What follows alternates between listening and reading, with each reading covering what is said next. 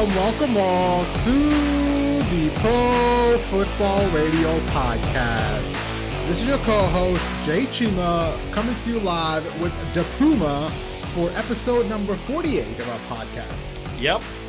Welcome back. It's been a while. We were out for 3 weeks? We've been out for so long that I totally forgot about how to do the intro. Yep, it's fine. It's fine. I'm the pride and joy of Merrimack, New Hampshire. Yes. It's great. It's fine. I totally forgot, dude. It's been that long. We got a lot of dust to, knock off and shit. It's fine. It's okay. So how are you? We're back for another episode. We've been gone for 4 weeks, man. What did you do in your time off? It's good. I recently just went up to the 603, saw my parents. They just got their forever home. They just finished the purchasing process. They have to go back down in a couple of weeks down to Myrtle Beach to finalize the closing, but everything's good on their end. They're excited to finally retire, and rightfully so.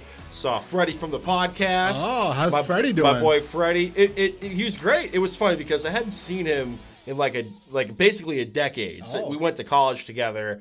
And we would talk every now and then, but the podcast is what really brought us back together. So, Brandon, that's what we're all about. The podcast is all about bringing people together, right? Yep. I told him, yo, next time, Jay, if Jay comes up here, dinner's on him. And he's like, yo, I feel like I already know Jay. Dude, listen, I tell you what, I think the greatest compliment anybody can ever give me is if I meet them and they say, by listening to your podcast, I know who you are. Yep. I think that's the best compliment you can get, Yeah. So that's what I'm trying to aim for, bro. So he's stoked. It was a good time catching up with him and whatnot. And Freddie, you're my boy, all right? Hit up some B-dubs. Haven't been to B-dubs in a long time, so that was fun. Nice. Get you a little, was it Parmesan garlic action? Yeah. Oh, yeah. A little parm garlic, little honey barbecue. I remember those days. Yep.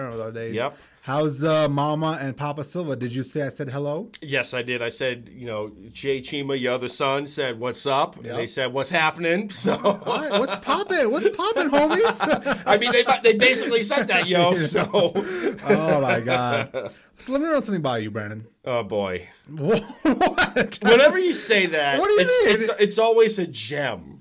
It's always a gem. Let me run something by you real quick. Well, I just want to run something by you. Like the whole, what was it? The breakup idea. We're gonna be a moving company. Yeah, now. The breakup app where I go and I facilitate a breakup. I think it's a genius idea. Yeah, about that. I feel like I'm the next Elon Musk. Okay, I've got so many great ideas. What's the next genius idea? What do you got to run by me? It's not a genius idea. It's more some advice, right? Okay.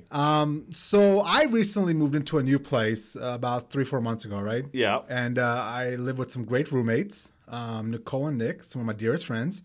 Unfortunately, Nicole and Nick have been gone for a good 3 or 4 months. Ever since I moved in. They have an out-of-body experience?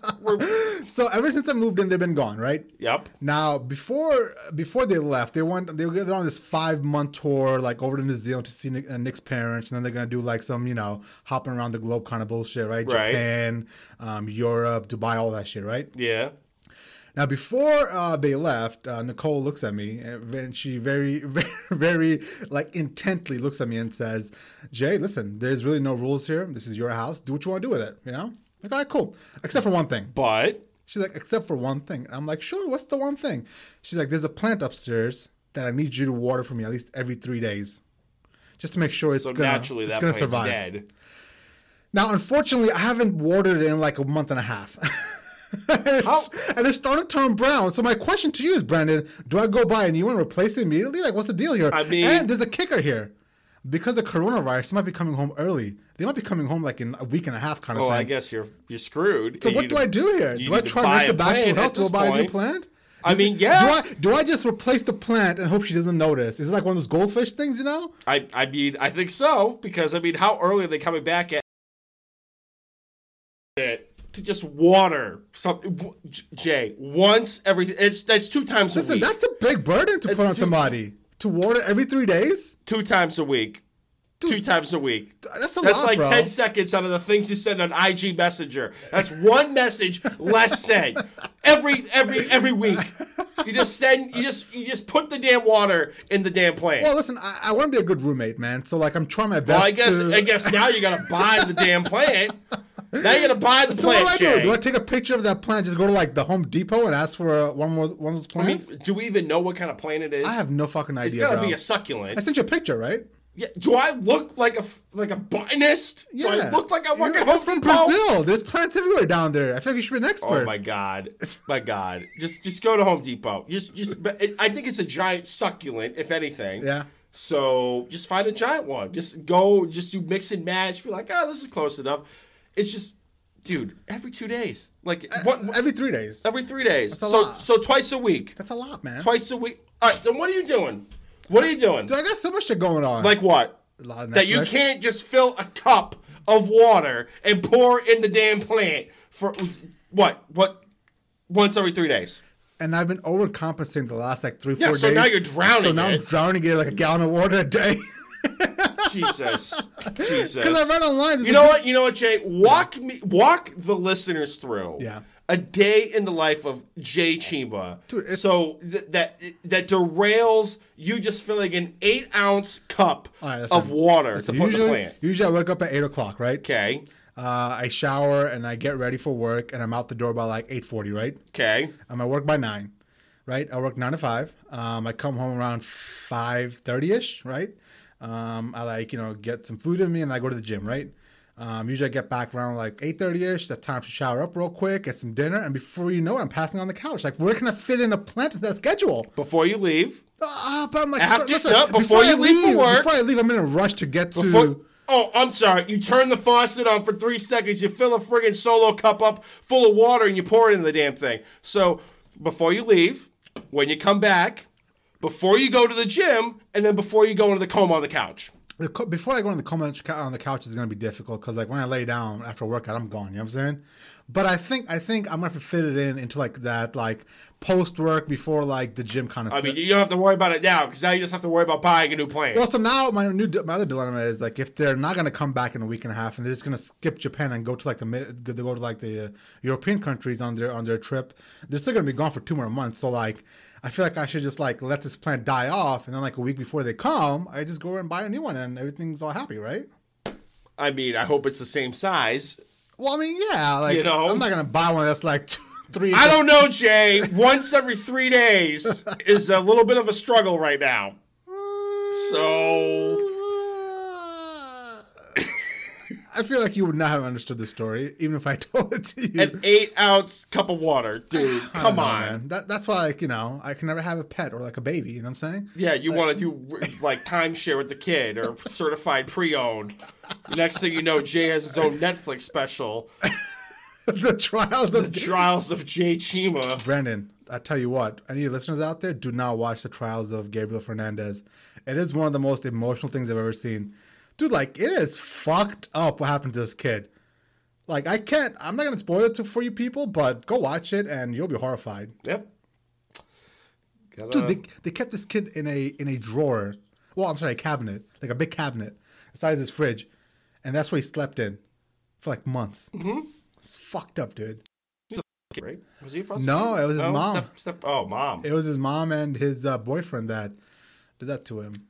Yeah. Fucked up, dude. Well, this episode's going to be fairly light. It is the off season. We're going to do Game of the Week, which is real or fake sports teams. After that, we'll talk about the CBA, and then we'll jump into the combine coverage. Yeah. So, with that being said, all right, Puma. So, do you know what is the one benefit of being in the off season? Too much free time on our hands? Well, that, plus the Game of the Week is back. Oh, snap. This week's game, right, is real or fake sports teams' names. Okay. Now, the other day I found this list that gave me some of the most bizarre names possible for sports teams. And I was like, you know what? This would be a great game. So it's very simple. I got 5 questions for you. I'll give you 2 teams. One is a real team, one's a fake team. I have to guess which one's the fake? You got it. Okay. All right. So the first one being the Lancaster Beanstalks or the Freeburg Midgets. Which is the real team? The real team? Yep. I'll go with the Midgets. You're correct. Is it a minor league baseball The team? The Midgets are an Illinois high school team. Midgets. I shit you not. That's great. Yep. There's apparently some sort of like massive issue because the the Little People of America group urged the district to change the name, but they voted that down. I was going to say a great quote from the secretary Kim Towers says, "Once a midget, always a midget." That's awesome. And they kept it. Oh my god. Okay. So you are 1 for 1. Let me get back to my notes here. Where'd that go? All right. Exactly right. We do need some game show music back here. Yes. The second one being the Palmdale mozzarella sticks or the Montgomery biscuits. I'm going to go with the Biscuits as the real team. You're correct. 2 for 2. A double-A baseball team. Yep. I think that popped up on Minor League Baseball's IG page. Yeah. Did you see their little mascot? It's just like a round, very delicious looking biscuit running around. That's on brand. Yep. I mean, it's a biscuit on legs. It looks God, amazing. I love Minor League Baseball. The Des Moines Community College Fighting Mushrooms or the Scottsdale Community College Fighting Artichokes? Which one's the real I'll go one? with the Shrooms. It's the artichokes. Really? The Scottsdale Community College Fighting Artichokes. I never knew Scottsdale was known for its artichokes. Yep. So, fun fact. There we go. Okay. Number 4, the Lubbock Paper Dispensers or the Santa Barbara Banana Slugs. Oh, Banana Slugs. That's a real team. You're correct. NCAA Division III College. The reason why I know that? Yeah. Pulp Fiction. Oh. At the end of the movie, after they blow Marvin's head off in the back of the car, John Travolta's character kills Marvin in the back. They end up cleaning the car out and whatnot. John Travolta's character, I believe, ends up getting the Banana Slugs t-shirt because they had to change clothes because it was covered in blood. Okay. Yep. Great looking mascot. I bet, because it looked dope on the T-shirt, and that was in 1993 or 94. I tell you what, I'm not a big fan of Quentin Tarantino movies. Even Pulp Fiction, I didn't find fascinating or it didn't blow me away. Well, like Pulp Fiction's out of order too. Like Yeah. it's filmed out of order and stuff like that. I mean, I think the Bruce Willis storyline is actually where like the movie is supposed to begin. Yeah. But Okay, number 5, the Dunbar Poets or the Evansville's Letter Carriers. I'm gonna go with the Poets. You are correct. You are 4 for 5. The Denver Poets are a Maryland high school team. Like, who the fuck names their I mean, you got Edgar Allan Poets? Poe, quote the Raven, I'm so scared. The Poets are gonna dunk on me. quote the Raven Nevermore. Here comes the Denver Poets. Come on, man. Hey, that's fine. That's fine. Dead Poet Society. Oh, Captain, my Captain.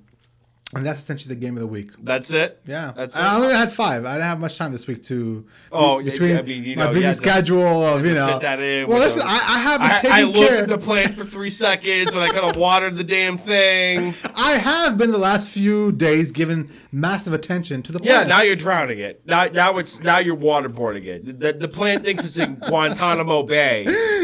Camp X-ray. I feel bad for the poor plant, Jesus, man. it's about to kill the damn thing. Yeah. All I had to do was just water it. No, I read online days. I can still salvage the situation. Now, the bottom part of it, it's done. Like, it's so bad that roots are so dead. There's a couple of, from the base, there's a couple of roots that are coming up there. Rip it out, cut the bottoms off, and put it in a new pot. So what I gotta do is I gotta cut out that part. I think the other roots are fine coming out of the base, and on top of that, I actually gotta cut out the brown pieces of the leaves in V shapes apparently. And it's gonna get a haircut here soon. So I mean, I feel like it shouldn't be complaining. It's gonna look all jazzy here soon. You feel me? I don't know. I mean, let's see. You might cut off the wrong shit and it might die. I don't know.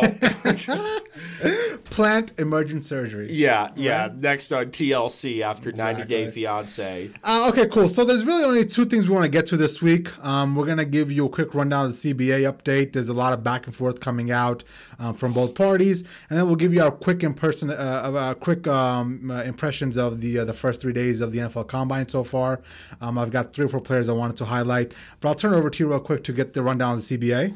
Essentially, there's a lot that happened, and I feel like you do a great job explaining things. Yes. So take it away, Mr. Dunbar Poet. The last time we were here, we were talking during the Super Bowl and after the Super Bowl. We took a couple of weeks off, and during that time frame, the NFL owners kind of pushed through at warp speed a CBA proposal that included a 17th game and expanded playoffs and expanded revenue share for the players. I think it would have gotten up to like 48% to 52% in the favor of ownership. The players would have gotten like 47. If they went to a 17th game, it could have gotten up to 48.5, depending on what the TV deals were, and limited preseason and whatnot. But the kicker was that the 17th game, the game check would be capped off at like $250,000. So there was a lot of pushback at that.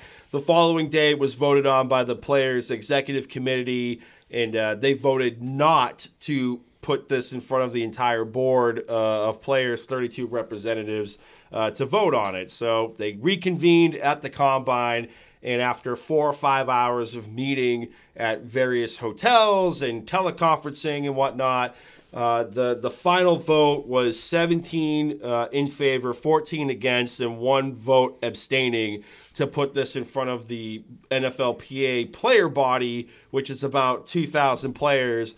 And all they need is a simple majority to vote on this to approve it. Question. So if I have this correct, and just like the audience is listening right now, it goes in a 3-tier vote, correct? It goes the players executive committee, correct?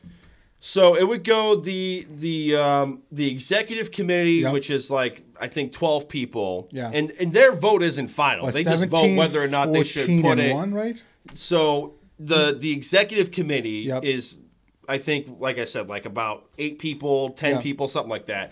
They're not the final vote. They can vote to either recommend this for a vote in front of the players, or to not recommend that this goes in front of the player reps. But the funny thing is, even if they do not recommend it, it can still go down the line, right? So Right. it goes committee, it goes board of director of players, right? Right. And So then the 32 the team mass reps. general election for all Right. the players, right? Right. Now, the funny thing is, it can still get to the mass general election for all how many thousands of players there are, even if both steps above it doesn't approve it to go move forward. You know what I'm saying? Right. Essentially, they're just safeguards put in that try to look out for the best interest of the players. But this could theoretically go to all the players and have a simple majority of 51%, and it can get ratified. Right, but I think there is a clause somewhere down the line where either the executive committee or the 32 player reps could trump that.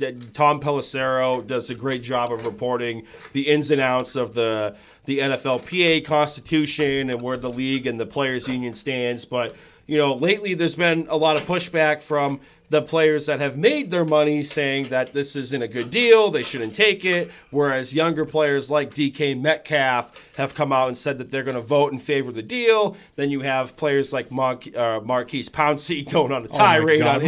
Marquise Pouncey, shut the fuck up. I mean, you know what? I don't think he's wrong.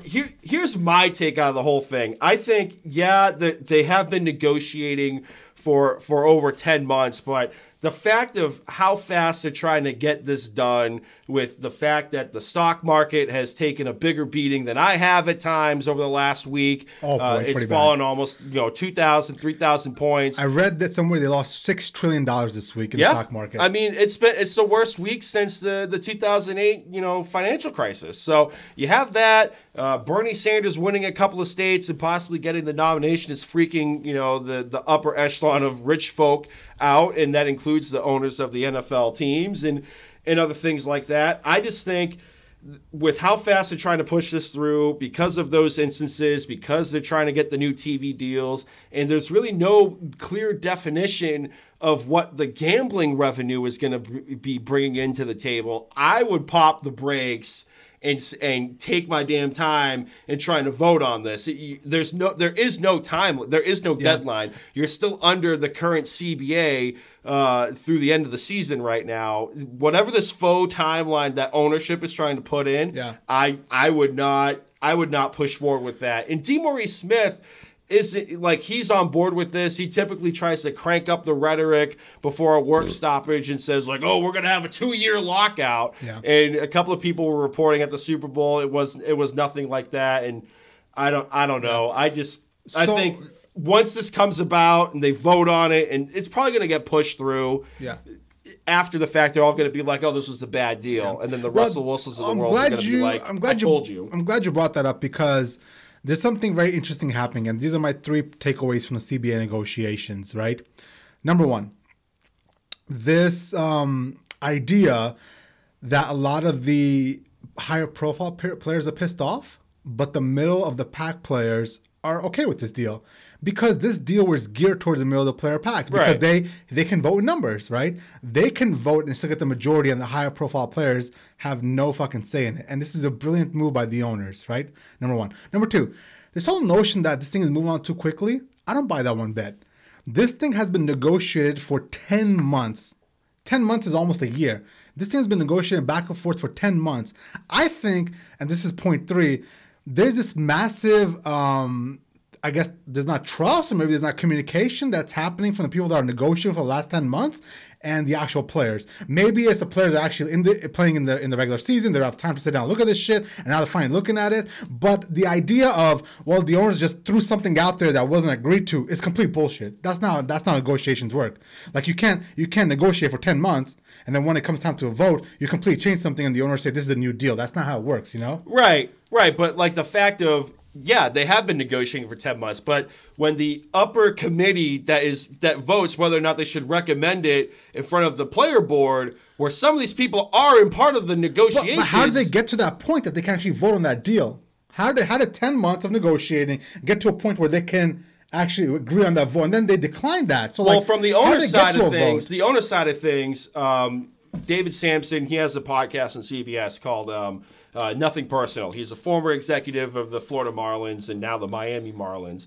And he explained that, at least if you compare it to what Major League Baseball does, it's pretty similar, where you have a collective bargaining meeting, you have all the owners, you have all the presidents sit there, and they go over the bullet points, and the owners suggest things that should be in there, and then the lawyers and the commissioner decide, hey, we'll do this and we'll do that, like we heard you guys, and this is what we think it should be. So there is a little bit of a disconnect between what people want in bullet points and what the lawyers and the commissioner end up putting through in front of everybody. The one thing I have a hard time with the players in general is they can't seem to stand together. Like, it's the weakest union ever. Like, that's the issue. Like, yeah. DeMaurice Smith has never been a popular guy. And I think this is my biggest issue with just this whole debacle is, dude, like, your representatives negotiated for you for 10 months, and now all of a sudden you have all this uproar. What were you doing for 10 months? I get you're in the middle of the season, but pay attention a little bit. You know what I'm saying?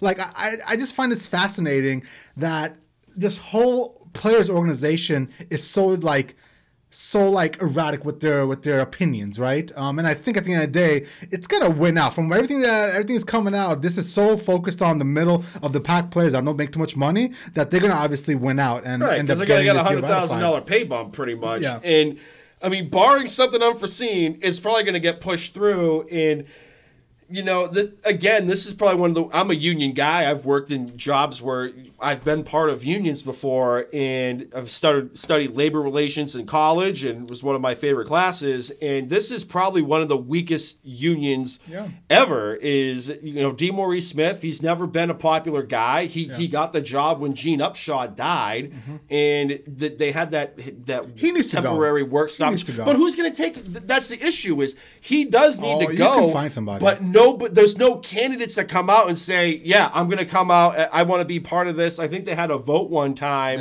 Yeah. This was like maybe 5 years ago, and that was shut down. They voted DeMaurice Smith back in there. So I don't know what the union body is thinking, but this is one of the weakest unions ever, and I think they're going to find out the hard way when they leave a lot of money on the table because ownership is projecting that about 40 states are going to actually legalize gambling during the life of the CBA, and the definitions of gambling and what the revenue is has not been clearly put in place with the bullet point of some of the talking points that was sent out to the players union. Yeah. So another thing that I want to bring up is I always thought that the CBAs for MLB and the NBA had a clause saying everything was guaranteed.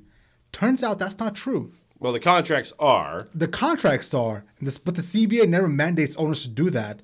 It's just the players having a unified voice, and maybe it's because there's not 53 guys on a team. It's only 12 or like 14 max. 25 man rosters. But the issue at the NFL, Albert Breer pointed this out too, is the NFL still has the funding rule. This was back when, according to Breer, the NFL teams back in the day, they weren't making money and players didn't know if they're actually going to get a paycheck that week. Yeah. So the teams in the league as a whole had to fund, certain amount of money, every dollar in a contract. So right now with the funding rule, any team can guarantee up to, I think, $50 million of their salary cap.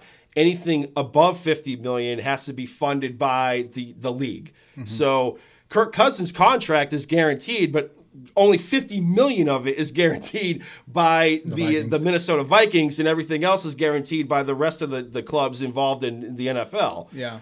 And that's been like the crux of the issue of, we can't guarantee 53 or 52 contracts, which is realistic. Like, yeah. I mean, if you guaranteed every contract and one guy that's making, 4 years and $50 million or whatever it may be blows his knee out, or he ends up getting paralyzed, like Shazier, unfortunately. Imagine if that contract was fully guaranteed. Yep. That kills the salary cap. Yeah. So yeah, there was also some rumblings of there might be a just a quarterback salary cap kind of thing, separate from the actual salary cap, just because that throws everything out of whack because how big the salaries are. I think if they were able to fix what the dead cap situation is, like look at Matthew Stafford of the Detroit Lions, like. They're not going anywhere fast. Yeah. And if they could trade Stafford for draft picks and retool things, that would probably help the Lions in the long term within the next 3 or 4 years. But it would cost the Lions almost $32 million in dead cap just to trade him. Yeah. But then again, that's kind of built in to not, give outlandish, stupid, dumb contracts. Actually have the contracts worth something, Right. But I don't know. I mean, if you want to get around like the guaranteed money thing, then fix the dead cap situation. Yeah. And by the way, it's also interesting too, is in this proposed CBA, when it comes to player conduct punishment. Yeah, the whole Roger Goodell thing, it's still in there. Well, it wouldn't go to just Roger wouldn't be the judge, jury, and executioner. It would be a committee of other people. But the appeals goes back to Roger, right? So essentially, even if you get a settlement, you get some sort of decision made by the committee. If the player appeals. If the player appeals the punishment, the player will appeal most of the time. You know what I'm saying? Right. But if it's a committee of people instead of one guy that's judge, jury, and executioner, you have a couple other people whose thoughts may be involved that may be a little bit more fair. The way I see it, this is a tricky way of getting around that. You know how the player is so pissed off that Roger was the judge, jury, and executioner, and now what he's saying is, sure, as a committee, they'll decide, obviously any issues that come up, but at the end of the day, that appeal will still go back to him, and he can still do all the fuck he wants at that point. Right, but it goes back to this summer with Tyreek Hill. Yeah. I was on here wanting to bury him underneath Arrowhead. Yeah. A lot of other people were ready to bury him underneath Arrowhead. And he ended up getting off scot-free. Antonio Brown has the longest investigation I can ever think of. And I think a lot of why AB's investigation has been dragged out is they're waiting to see what happens with the new CBA.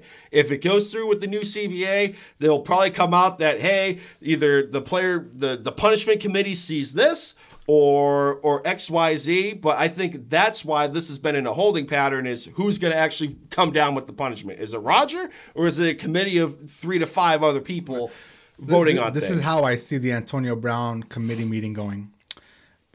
He walks in and sits down, and the committee's like, oh, thank you, Mr. Brown, for joining us today. And then he just takes out a bag of gummy peanut and throws it at them. That's how the meeting will go. We'll see. And then yell, everything's unfair. We'll see. I don't know. But other than that, the other main things for us football fans coming out of the CBA is the fact there's going to be a 17-game schedule. Yeah. There's going to be 3 preseason games, right? On top of that, there's going to be an extra playoff team getting in. So it'll be 7 on each side. Great. So 14 in total. Essentially, about 48% of the league will get into the playoffs. Now, in regards to games added, let's say, for example, the Green Bay Packers this year would have played 2 extra games.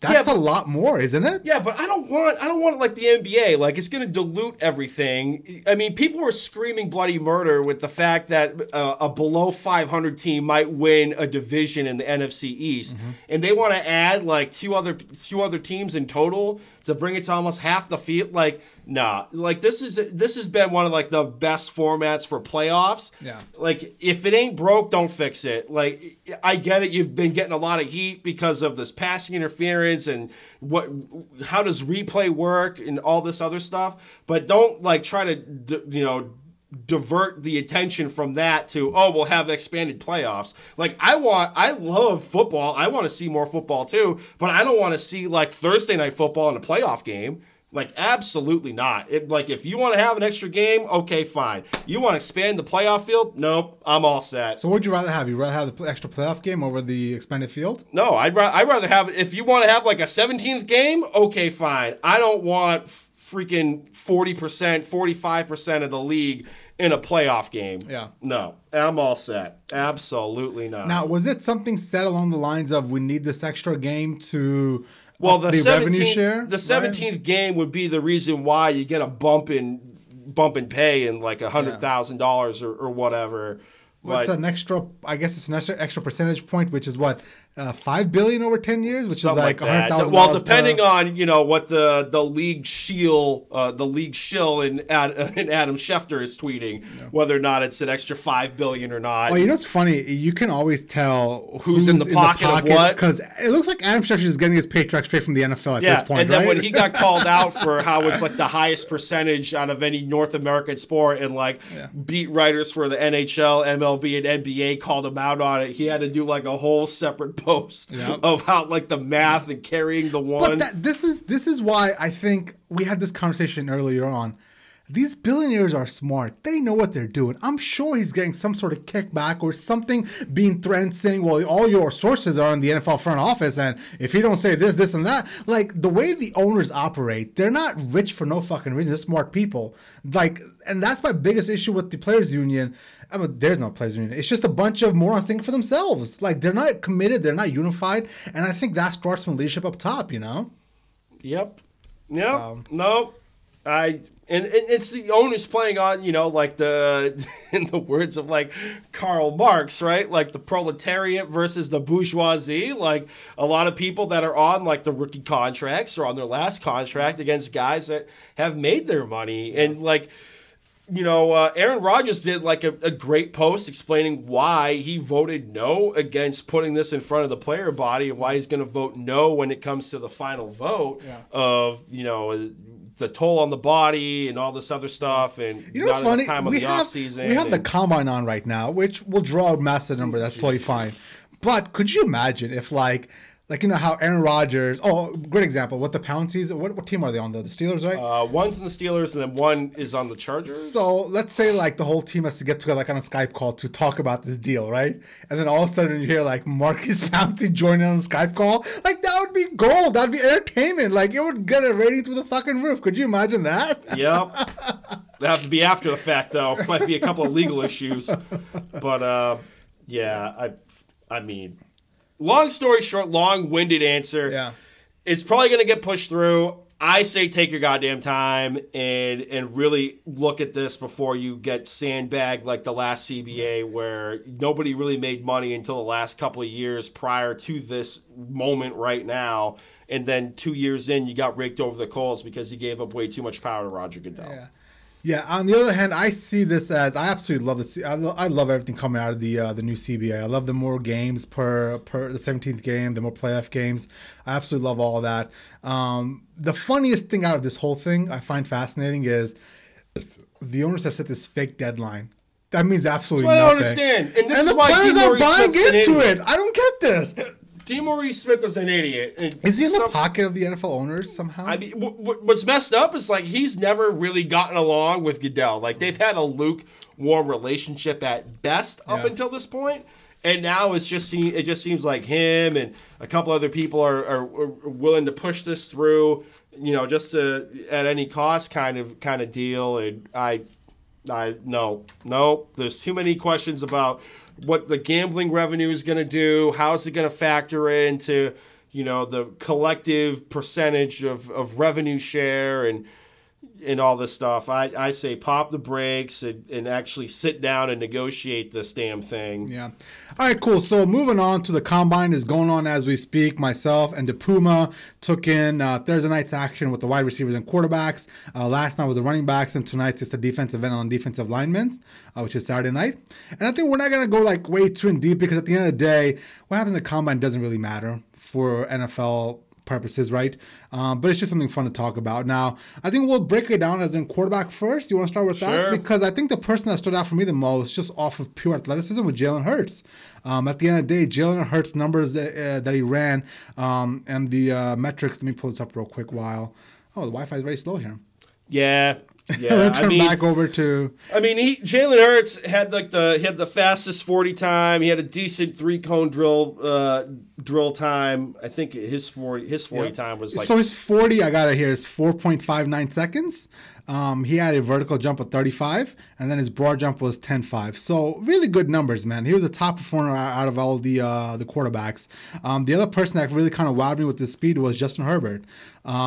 He ran a really good number, and at the end of the day, the way I see the combine is all those drills really don't mean nothing except for the speed drills. Like at the end of the day, you cannot teach speed. It's something you're born with, or you have. You just cannot teach it in the NFL. So I think the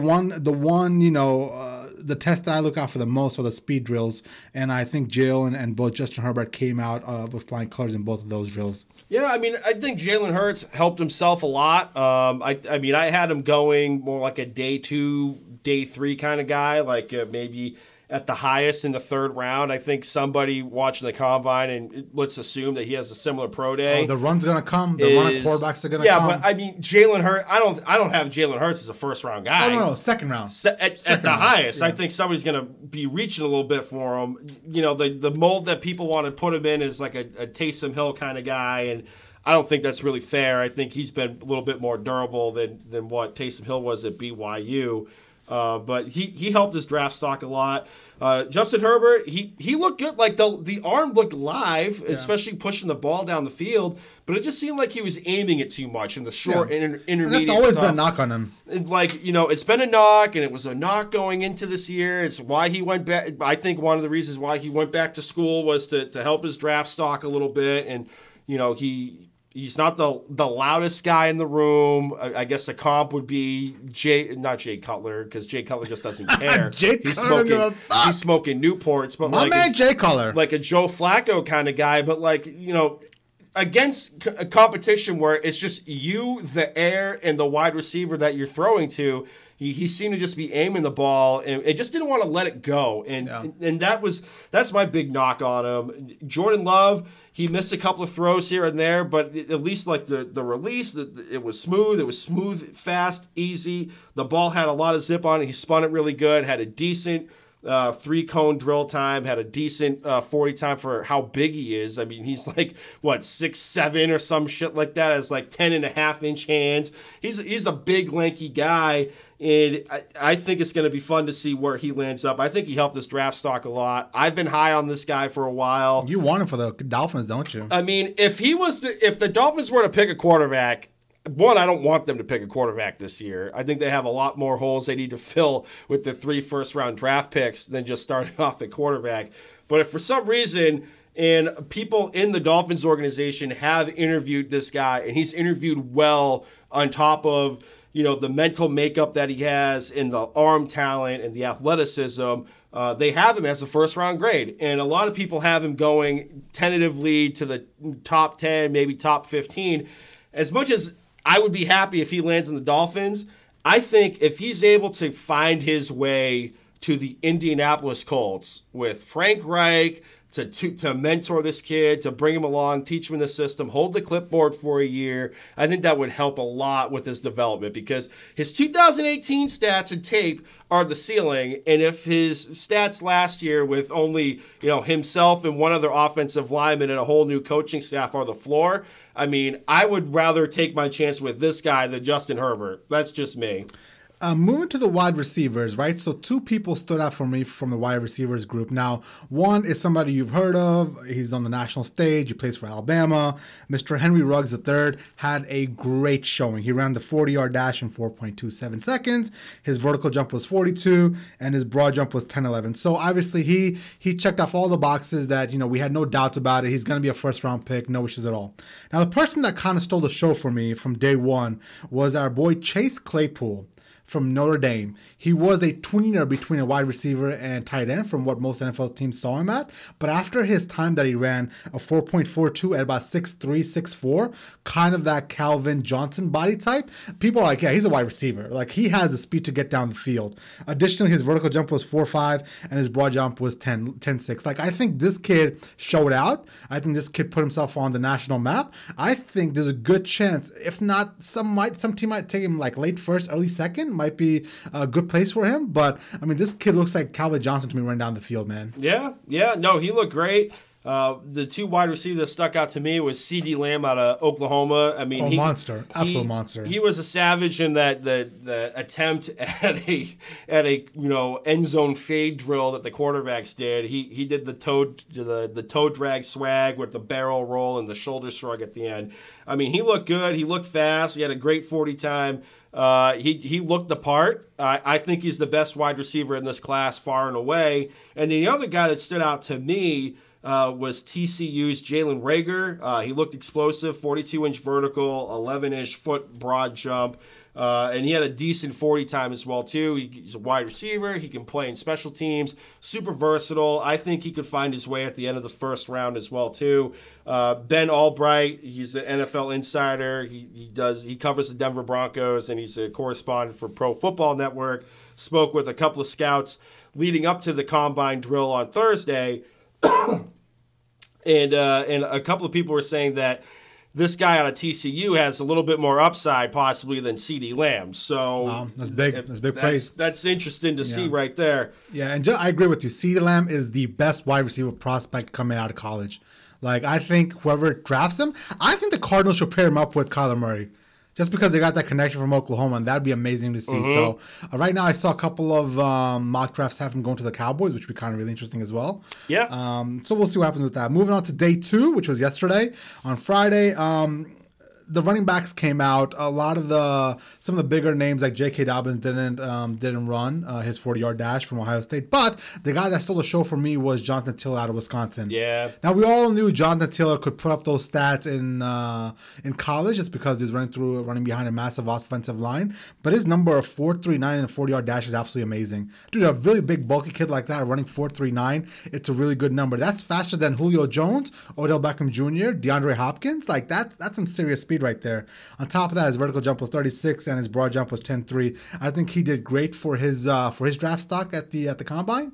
Kind of really turned some heads. Yeah, I mean, the only guy that stuck out to me, I'm not gonna lie to you. After watching a bunch of 300-pounders run a straight line for a while, I kind of zoned out after the quarterbacks and wide receivers on the Combine day. But the one that stuck out to me was Mekhi Brockton. He's an offensive lineman, I believe, out of Louisville, and he's like 350 plus. That's a big boy. I think he's like 360 something. Jesus. He ran almost a 5 flat in the 40-yard dash. Now that's faster than Brady. Now, one, I think the 40-yard dash is a little overrated, especially with an offensive lineman. They're never going to have to run in a straight line. But the fact that a guy... Now, sometimes they got to pull. That's fine, but I mean, a couple of people... Is Quentin Nelson known as for a good 40 time? I don't think so. I'm not a fan of the 40 time, but long story short, a man that big that could run in a straight line like that is massively impressive, and he's one of the top offensive linemen on the board. And I wouldn't be that upset if the Dolphins took an offensive lineman at 5. So if they went after this guy or the kid out of Alabama, I forget his name, but he had a decent showing as well too yesterday. I wouldn't complain that much. So decent day for the offensive lineman. Nice. Today we're watching this together. The defensive linemen and the linebackers were out there doing Isaiah their drills. Simmons is really awesome. And that's who is for me as well. Isaiah Simmons kind of blew me away today. He ran a 40-yard dash at 4.3 now, which is the same number that Jonathan Taylor ran his 40-yard dash at, which is faster than those 3 wide receivers I just mentioned, Julio, OBJ, and DeAndre. And this kid is a fucking linebacker. This kid's like 6'4", bulky. I do believe, listen, I'm an Ohio State guy, so I believe Chase Young's the number 1 defensive player in the draft. At number 2, man, I believe Jeff Okudah just because he's an Ohio State guy, but I would not fault people for taking Isaiah Simmons number 2 as number 2 best defensive player. The dude can do everything on the field, and he's like the ultimate gadget player. Like Bill Belichick would love him because he'd move around like 19 different spots in the defense. I don't think he falls past 4. I don't think Simmons goes past the Giants. There's no way. I believe that. I believe he'll be with Giants. Yeah, I think the Lions might take him. Giants or Lions. If the Lions don't trade down, I think you're going to see him in Motor City. Yep. Matt Patricia would be he would be an instant game changer on a defense that was towards the bottom of the league last year. And the defense up in Detroit already has a decent secondary with Darius Slay. That's assuming Slay stays. That's true, yeah. But I think that kid coming into Motor City would do wonders for him. Yep. Now it's funny because this is why shit organizations like the Lions have these kind of issues. Darius Slay's walking out the door and they're going to draft another cornerback right behind him. Why don't you just somehow keep him, right? Figure out not mismanage everything. Figure out some way to keep him and take in Isaiah Simmons. That's how you get better. You know what I'm saying? I mean, they fired Jim Caldwell, who's brought them winning seasons for 4 years for a guy that, one, uses a pencil on a laminated piece of paper and has been underachieving. That's my problem with shit organizations and mismanagement like that, right? Darius Slay is a good cornerback in this league. He's probably going to walk from what it sounds like, right? Mm-hmm. And they got to draft Jeff Okudah to replace him, another cornerback. What if you can keep Darius Slay and draft Isaiah Simmons and also you have two powerhouses on the defense? Like, is this too much common sense? Apparently. Shit organizations, bro. According to Matt Patricia and Dan Quinn and the great-great-granddaughter of Henry Ford. Did you see where the number 1 overall draft pick, Joe Burrow, is going to retire because his hands were 9 inches long? Yes, I did. Such a joke. I chuckled at that a little bit. Such a joke. And you know what? Like, he goes to the Bengals. Like, that team's not... I know they were bad last year, Brandon, but they get Jonah Williams. They get Jonah Williams back. Brandon, you have to assume they're gonna tag AJ Green. Joe Mixon ran like his hair was on fire the last 5 weeks of the season last year. It was never about talent. Nobody's saying there's no talent on that team. Well, you heard those stories about Mike Brown, right? Hey, it comes down from the top, brother. For a span of 5 years, he spent more money than Jerry Jones at one point. Now that's saying something. How about that Hard Knocks? That was a good time with the Bengals, where he sat in the room with all the coaches and said, "Yeah, let's move this defensive end player over to tight end," and nobody had the balls to say anything to him. Well, he's also GM, or he was also GM at the time. Like, I mean, that tells you everything you need to know about Mike Brown. The guy's a lunatic. Yeah, so is Jerry Jones, but people say he's a genius. No. Nobody says Jerry Jones is a genius. Oh, who says that? Talk to Skip Bayless. Skip Bayless is a caricature. No, like, I'm not saying they're going to win the division, but you put Joe Burrow out there, you tag AJ Green, you got Tyler Boyd, John Ross, if you can stay healthy, Joe Mixon, you have Jonah Williams anchoring that offensive line, and a couple of people that they had to move around because they're a triage unit. That line did pretty decent towards the end of the year. They could surprise some people. I'm not saying they'll win the division, but they're going to be more than like a 2-3 win team for sure. Well, yeah, of course. I mean, you can't get any worse than what they were last year. Like, I don't know, 1 or 2 wins, right? Like, come on, right? Who knows? But the more I look at this, and I know he won't do it because he's not that kind of person. From everything I read online and see who he is, kind of thing. I don't think he has the balls to pull that power move to get out of it just because I'm sure at the end of the day, his heartstrings are in Southern Ohio from where he's from, right down the street. He said like he could leave the facility and be at home for dinner with his family if he needed to be. You know what I'm saying? Yeah. And that's always big, but like, my God, dude, you're going to a situation where you're not going to win. Like, you're going to be on the back end of a milk carton for 12 years, and then you're going to be fucking pushed out of the league like Andy Dolan is. Like, you're not going to beat the Ravens. Nah, Andy Dolan's going to go to New England. He's not going to get pushed out. At the end of the day, you're not going to beat the Ravens with Lamar Jackson, who they are, right? I don't know. With the seventh playoff team, they might squeak in next year. On top of that, the Steelers, I mean, for as bad as they were last year with all the injuries, they were still in contention. So imagine if Big Ben has 1, maybe 2 good years left in him. That would have been a great playoff game. Duck Hodges versus Mahomes in Kansas City. And then on top of that, you never know what the fucking Browns are going to do. Who knows if they got a resurgence next year? Like, I don't see them winning the next 3-4 years in that division. And if you're not going to win the division, then what are you doing? Just fucking barely making the playoffs every year? Like, best of luck, Joe Burrow. Have fun, brother. I don't know. You know? I don't know. I got a little bit more faith. I did like the retweet from Patrick Mahomes, though. That was good. Like, they also told me, so you're fine, brother. Yep. This player comp was actually Jay Cutler. Fun fact. Who was it? Patrick Mahomes. He was also a 5.67 ranked out of 10 or some shit.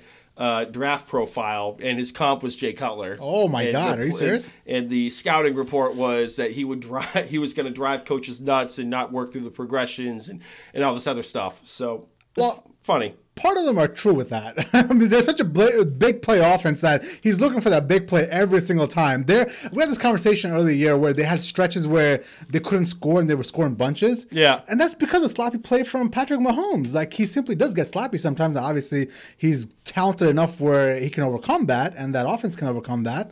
But I tell you what, if he did that with the Bengals, he would not be winning anything. That's fine. If he played that way that he's playing with the Chiefs, with the Bengals, they wouldn't be winning shit. It's fine. You got Tyreek Hill and a fucking Nicole Hardman and all that shit.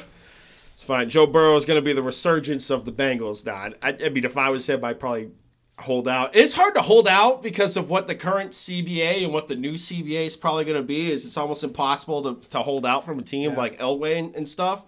But I think that's what the players should be fighting for. I mean, they still have the franchise tag. Like, they gotta go. It takes forever to vest. Like, I know this is a very out there theory, but they gotta go away with the draft. Like, which other job in America do you get drafted into? MLB. Us as Americans, we choose where we want to work. Like, I don't get drafted into working for Tradewind Aviation or Clay Lacy Aviation. I pick where I want to go. And it's funny that these kids are like, well, unfortunately, you're going to go here. You know what I'm saying? Like, well, what's he going to do? Is he going to pull a Jim Kelly and go to the USFL, but this time it's the XFL? Like, yeah, I mean, of course, the NFL has him over a barrel here. Like, he has to go to the Bengals. There's no way he's going to get out of that. But I think this is something that the players should be fighting in the CBA, man. What, get rid of the draft? Get rid of the draft. Yeah. You have an easier time getting rid of the franchise tag, which I think is stupid, but...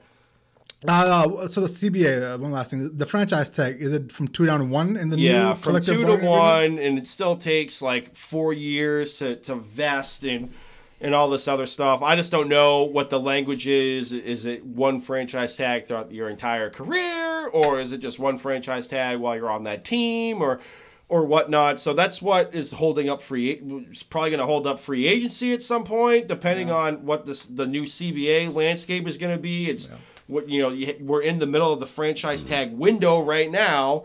But really, nobody's tagging anybody because they don't know if they're going to have 2 tags or 1. The only one that we know is getting tagged is Chris Jones of the Kansas City Chiefs. Yeah. And rightfully so. You can't let that man walk. But, that's what the Cowboys' issue is are they going to tag Cooper? Are they with the transition tag? Are they going to tag Dak Prescott with the exclusive tag, which would get him $33 million? And all this stuff. So that's kind of what's hanging in limbo here. And, speaking of Dak real quick, I know we have to wrap at some point. No, bro, take your time. But man. Dak Prescott, if I'm him and you don't give me a contract that's like $40 million a year or whatever, I'm not taking a pay cut because I'm a Cowboy and I get all these deals with Dannon and all this other nonsense and the sleep number bed. No, if you're not going to give me $40 million a year, then you can franchise tag me, and I'll just Kirk Cousins my way to free agency. This is what I would say if I was Dak Prescott or Jerry Jones. What if Patrick Mahomes was the quarterback of this team? Would you pull this bullshit with him? Obviously, Dak is not Patrick Mahomes, but to them, there's no other option here. And here's the thing with Jerry is like, you want to pay Dak now because if Patrick Mahomes gets 40, he will. And you tag Dak Prescott with the $33 million exclusive tag, and he does stats like he did this past season and a little bit better, he's going to be making more money per year than Pat. Brendan, you might as well pay him now. Those numbers on the Patrick Mahomes contract are going to be staggering. Yep. Like, when that comes out, that dude's going to have a hell of a day. Yep. He's going to have a hell of a week, man. Yep. He'll go out to buy whatever he wants. Yep. Imagine, like, having okay money now to having $40 million a year for 10 fucking years or whatever the number is. Yep. Unbelievable. And that's why Jerry should pay him right now. Let me ask you a question. The salary cap keeps going up $10 million a year. It's up to about $200 million this year. Mm-hmm. It was 180-ish last year, 187 or whatever it was. So about $12 million more. I think over the last, 7 years, it's gone up $10 million a pop, right? So, something like that. So salaries are going up as well. But you see in the NBA and the MLB that the salaries are kind of plateauing, right? Do you think there's a time in about 10 years the NFL will catch up to the MLB and NBA contracts? Probably not. Only because the salaries of the players aren't tied to the salary cap. Like, the increase in the salary cap does not really coincide with, the floor of the minimum salary. There's going to be a cutoff point, and then at some point the salary cap's going to be more than what the low man of the totem pole is going to be. No, I get that. I'm not talking about the lowest person on the 53rd man on the roster. I'm talking like the higher numbers, right? So right. those higher quarterback numbers will get to the higher pitcher numbers. You know what I'm saying? Like $400 million for what Mike? No, I don't think so. $400 million for 10 years is $40 million a year. You know what I'm saying? Yeah, but it's all guaranteed. The NFL's not guaranteed. Well, besides the guaranteed number, like you could say like, oh, Patrick Mahomes is going to get like 10 years and $350 million. Yeah. But, you know, I'm just talking numbers-wise, like on paper, you know what I'm saying? Yeah, I mean, years 7 through 10 is going to be funny money. I mean, look at Michael Thomas. Yeah. Like, he says he's a $100 million whatever wide receiver. That's just to make them feel better. He's like 97 and change, but everything else in the back end is funny money. Yeah. Like, it's no different than the Uno cards I have in my kitchen right now. Dude, that was a hell of a game last week. That Uno game got a little testy. Yes, it did. I was not happy. Yes, it did. I suck at Uno. But I don't think they're going to get to that point with getting close to MLB and NBA numbers. And it's funny because, you know, what was it? Tony Romo just got paid Brinks truck status money. And all these players are like, nope, I'm voting no in the CBA now. Yeah. Like, and it's like, well, I mean, it's really not like coinciding with anything, but okay. The funny part about the NBA is there's backup centers that are trash. They're sitting on the bench. They're making $8 million, guaranteed. Dude, it's unbelievable some of the numbers that these backup centers just sitting on the bench are making. The NBA, man, oh my God. Obviously, I guess only 12 players on a team, and it's not 53, so I get that. But, dude, I tell you what, if you have a kid that's athletic, have him go to the MLB or go to the NBA. Yeah, maybe more football. Yeah. Okay, cool. Speaking of, do you have anything else you want to get to? No, that's pretty much it. We'll find out more about the CBA later on this week. So the next big calendar on the NFL season is going to be the free agency opening period, March 18th, which is going to be a mad dash for our Instagram account. Yep. I'll take that. I might take that day off from work. I'm going to take that afternoon off from work. So. Yep. So March 18th is going to be the next big event. We'll be back in 3 weeks on March 21st with our free agency recap. That'll give us about 2-3 days for everything to settle down. Yeah. The first day will be some big the big deals. The second day, some big deals will come out as well. And then we have a couple of deals trickling on Friday and Saturday. So by the time we get to the podcast on the 21st of March, we'll have a good understanding of the free agency landscape for the 2020 season of the NFL. Yeah. Other than that, my man, it's good to be back. Yes, sir. Do you have anything else you want to get to? No, that's it, man. That's all I got. Let's give a quick shout out to our regulars. So our boys from Van Nuys came out to Oxford. Yeah. And D. Harris, big fan, right? And then D. Harris was telling me about how Mikey P, any single time we give him a shout out, like it makes his week. Like he gets so excited. So hammer time. This is for you, brother. This is for you, right? So Dan was telling me that he would just like play your Instagram videos in the office. He'll just recap from the beginning. Yo, this is the Puma, your intro. Oh shit! He loves your intro, so give him the intro on the podcast, bro. I got you. Oh my God. He said so. Dan was like, he would literally play 16 times over with your intro in the office. It was just what's up? It's your boy the Puma. It's your boy the Puma. Your boy the Puma. D Harris. It's your boy the Puma. Glad I could make the office out there. Hopefully Austin's listening as well. Austin is he's also in the outside sales department out there. He came out to Oxford. Good guy. Hopefully he's listening as well. So you guys out there, keep supporting us. We appreciate it. Yep. My man Kenny back there in the office as well. If you're listening, thank you. Hey, Ron, the Viking fan. Hey, Ryan, the Vikings fan. Hopefully he's listening. He was in Wisconsin for some reason the other day. And yeah, thanks for your support, everybody. Yeah. You know, the OGs of the pod. We got Freddie. Gonna hit you with the You're Fired in a second. Got the Sarah O's of the world. Can I give Freddie the You're Fired? Yeah, that's all you, babe. And all the folks up in the 603. It's good to be back. We'll be back a little bit more frequently after free agency. But real quick before you hit Freddie with the fire, so you can find this episode and previous ones on SoundCloud, Stitcher, Google Play. You name it, you can find it anywhere. It's been a long time since I plugged anything. How now, brown cow? I'm getting ready over here. How now, brown cow? SoundCloud, Spotify, Google Play, Stitcher. You're fired. You can find us on keep going. Instagram and Facebook at Pro Football Radio Podcast, Twitter at PFR Podcast. I'm on Twitter, Brando_Puma. J Chima's at J Chima. I'm massaging my throat right now. Subscribe, download, share.